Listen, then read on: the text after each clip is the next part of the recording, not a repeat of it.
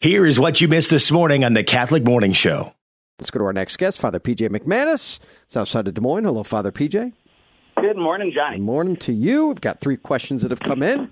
We will start with number 1 for our Ask Father P.J. segment. Comes from a friend. According to Scripture, if Jesus is fully God, how does he not know when the end of the world is going to be? Right, so this is referring to 3 parallel passages in Matthew, Mark, and Luke, where Jesus says, "But on that day or the hour no one knows, not even the angels of heaven or the Son, but the Father only." And so it's really the only place where he seems to make a distinction between himself and the Father on the level of knowledge. And this has caused, this is a good question because lots of other people have had this question probably from the moment that it happened, right? The way the Catechism answers the question is like this. It says, by its union to the divine wisdom in the person of the Word incarnate, Christ enjoyed in his human knowledge the fullness of understanding of the eternal plans that he had come to reveal. What he admitted to not knowing in this area, he elsewhere declared himself not sent to reveal. And there are, again, 3 parallel passages in the Synoptic Gospels where Jesus says, this is not what I've come for, right? So I think the way, the easy way to wrap our minds around this is something like this. So, as God, Christ's knowledge is wholly perfect, but in choosing to incarnate, he deliberately limits himself, right? So, on a physical level, as God, Jesus is present always and everywhere. Otherwise, whatever's there would stop being, right? Mm-hmm. But obviously, as an incarnate being, Christ limits himself. There is a certain way in which, in the flesh, Jesus is either in this room or in that room, but not both at the same time, right? Well, he chooses similarly to circumscribe, limit, or kind of focus his knowledge so that, Jesus also had to learn to acquire language in a way that like humans do, right? So you had to learn to speak just like you and I did and your kids. Well, so there's some sort of mechanism, it's hard enough to know what goes on inside our own heads, let alone somebody else's, let alone God the words, right? But he chooses to limit himself to sort of access knowledge or not access knowledge, to experience sort of human life in its fullness. And so strictly speaking, does Jesus know? Yes, absolutely. As God, he absolutely knows. But his human experience, his experience as a human on earth, incarnate when he's here, is a qualitatively distinct period sort of in the life of God. Really difficult answer for a 7:15 morning. You knocked it out of the park on that one, Father. Wow. All right. I got a workout in before this, and now I feel like I just got another one. Okay, Father PJ, I just lost you here. Here we go. Is the devil a real being, this listener asks, or is he some representation of evil in the world? It's an interesting one. So not or. Right? So it is certainly true that we'll speak of both angels and devils in sort of metaphorical ways. So we'll talk about, the angels of a person's better nature. Well, when we do that, we're not talking about a rational entity without a body or something like that, right? We're speaking sort of metaphorically. And so when we talk about wrestling with demons or struggling with inner demons, maybe especially when we're dealing with addictions or something like that, we can use that sort of language metaphorically. But it is absolutely the case, both through the Gospels and the whole history of the Church, that Jesus and the people who follow him clearly think that there are real supernatural forces that are bad that cause problems with people. It is certainly possible that some of the healing or deliverance exorcistic passages in the Gospels may represent epilepsy or something. But epileptics don't talk to God the Son the way that they do in the Gospels, right? We know who you are, the Holy One of God. That's not a disease. Yeah. So, and those same kinds of conversations still happen all the time. Priests know what this is like. You get called in to bless a house. You think you're setting aside a dwelling for good Christian folk, and turns out there's spooky in there, right? And so the devil is absolutely a real being. Angels and demons are real. They exert real power in the world and really do affect the lives of the sons of men. But they're the danger in granting the existence of the devil is then to start seeing the devil everywhere in the way that we're meant to see God everywhere, and to attribute everything bad that happens or everything bad that I do immediately to diabolical influence. I don't know about you. I'm perfectly capable of messing my life up all on my own. But I also, as a priest, have to deal with this stuff in real life, and as far as I can tell, it's all real. Yeah. I mean, Jesus couldn't be any more clear about it either, right? I saw Satan fall like lightning. Yeah. We're not talking about just kind of an abstract evil here. Okay, number 3. Boy, this is an intense one here. Okay, I have a friend going through a divorce, but I don't think this is a good thing for them. How do I walk with her and support her even though I don't agree with this decision? So this is a really excellent question, and both sort of by content and also the way that the listeners framed it. And here's the reason I would say that. So, of course, she doesn't say what her objection to the friend getting divorced is. Right. And so it's very difficult to counsel around the particular unless you know what the stuff is that's going on, right? Sure. But what I like about the question is there's really 2 questions embedded here. One is the question of divorce and whether it's permissible or not, and if you're in a case where it's not permissible, how do you still be with the person? And then the second kind of higher level question is something like, how do I continue to walk with somebody, synodally, when we disagree about something real serious, right? So as to the first, this I think is very, very important.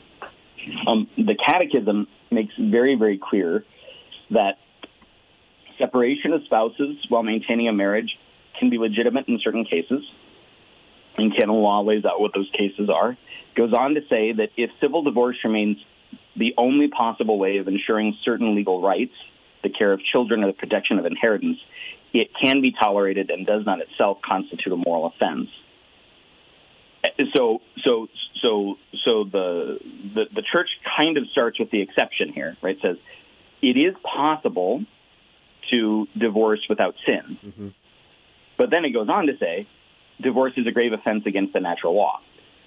So it can sound like we're talking out of both sides of our mouth here, but what the church is trying to protect, and what Jesus seems to be doing in his own conversations about divorce, right, is this is not permanent, exclusive, faithful marriage is not an unattainable ideal. Yeah. It is an ideal, but it is one that absolutely can be attained. And so we can't sort of let ourselves off the hook by saying this is too hard. Let's start over, kind of thing, right? At the same time, by long experience, the church knows, and most of us know ourselves and our family and friends, it's possible for marriages to become dangerous for people. It's possible for one partner to do their level best to try and keep the marriage together, and the other one just to take off. Well, the receiving partner is clearly not guilty of a sin there, right? Mm-hmm. And so the church is clear that the divorce itself is not the sin, but it's a surefire symptom that a sin happened somewhere. You see the distinction there? Yeah. So and this is what makes answering the question the way they've posed it so difficult. It's like, so not being able to know the circumstances of the divorce makes it a little bit hard to say exactly how to accompany the person. Right. But what I would say is, if we draw on this general principle, how do I continue to walk with somebody even if I disagree with something that they're doing? I think the first thing to see is this something that they're doing an absolute moral evil, or is this a prudential decision and it could be good or it could be bad, right?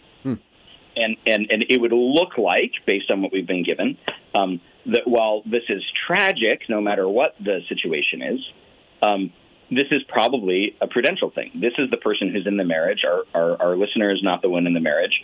This person presumably has reasons for the divorce, and so it's not like the person's asking us to walk with them while they sell drugs to children, which would be an always and everywhere kind of evil, right? And so I think, what I've done and what I do, I disagree with my friends all the time. How do you walk with them? Well, you just stay with them. You spend time with them. You perform acts of love and charity. You encourage, you support, you challenge, you cajole, you do all the things you would normally do and probably then some. And of course, you fast and you pray. If they don't ask you for your opinion in those situations, or maybe specifically in this situation, do you still give it? You certainly can. Yeah. I think that's a prudential decision, and the nature of that decision is going to depend a great deal upon the relationship, right? Yeah. So think about it this way. It's not going to be the same for everybody, but I think the parallel is pretty clear. All right, so I'm a priest, and all of my friends know that I'm a priest, right? So they will, if I have a friend who's maybe struggling with something, they may come to me and say, "Hey, PJ, what do you think about this?" Or they may deliberately not come to me because I'm the priest and they know what I'm going to say. Sure. And if I can tell that's what's going on, and the challenge is likely only to create difficulty and not actually move the person toward greater virtue, then I typically wait to have the conversation. The recovery community has a helpful little test that I use in situations like this. The line is, does this need to be said? Does this need to be said by me? And does this need to be said by me right now? And if the answer to any of those is no, then you don't say whatever you're thinking of saying, because it's only going to cause trouble. It may be the case that you get to say the thing later on, or it may be the case that you recognize the person will receive this better from somebody else, and so you get another friend or family member to have the conversation. But if it doesn't need to be said and doesn't need to be said by me and doesn't need to be said by me in this moment, then you wait. I think the Holy Father has been really just excellent in this area of, this is messy. He loves to call out kind of messes, go make a mess, this whole thing, and yet you still stay, as you said, in the mess, right? It can be easy just to kind of throw your hands up, leave, I disagree, we're done, sort of thing. But most things, it's just not the way life works in most instances. It does get messy. It's not easy. There's, sometimes you're going to make mistakes throughout this as well. Maybe say things you shouldn't have said, or maybe not say things you should have said. There's a lot of different, areas here, but I think what you said, Father, is just key. You keep moving with them, right? You keep walking with them throughout this.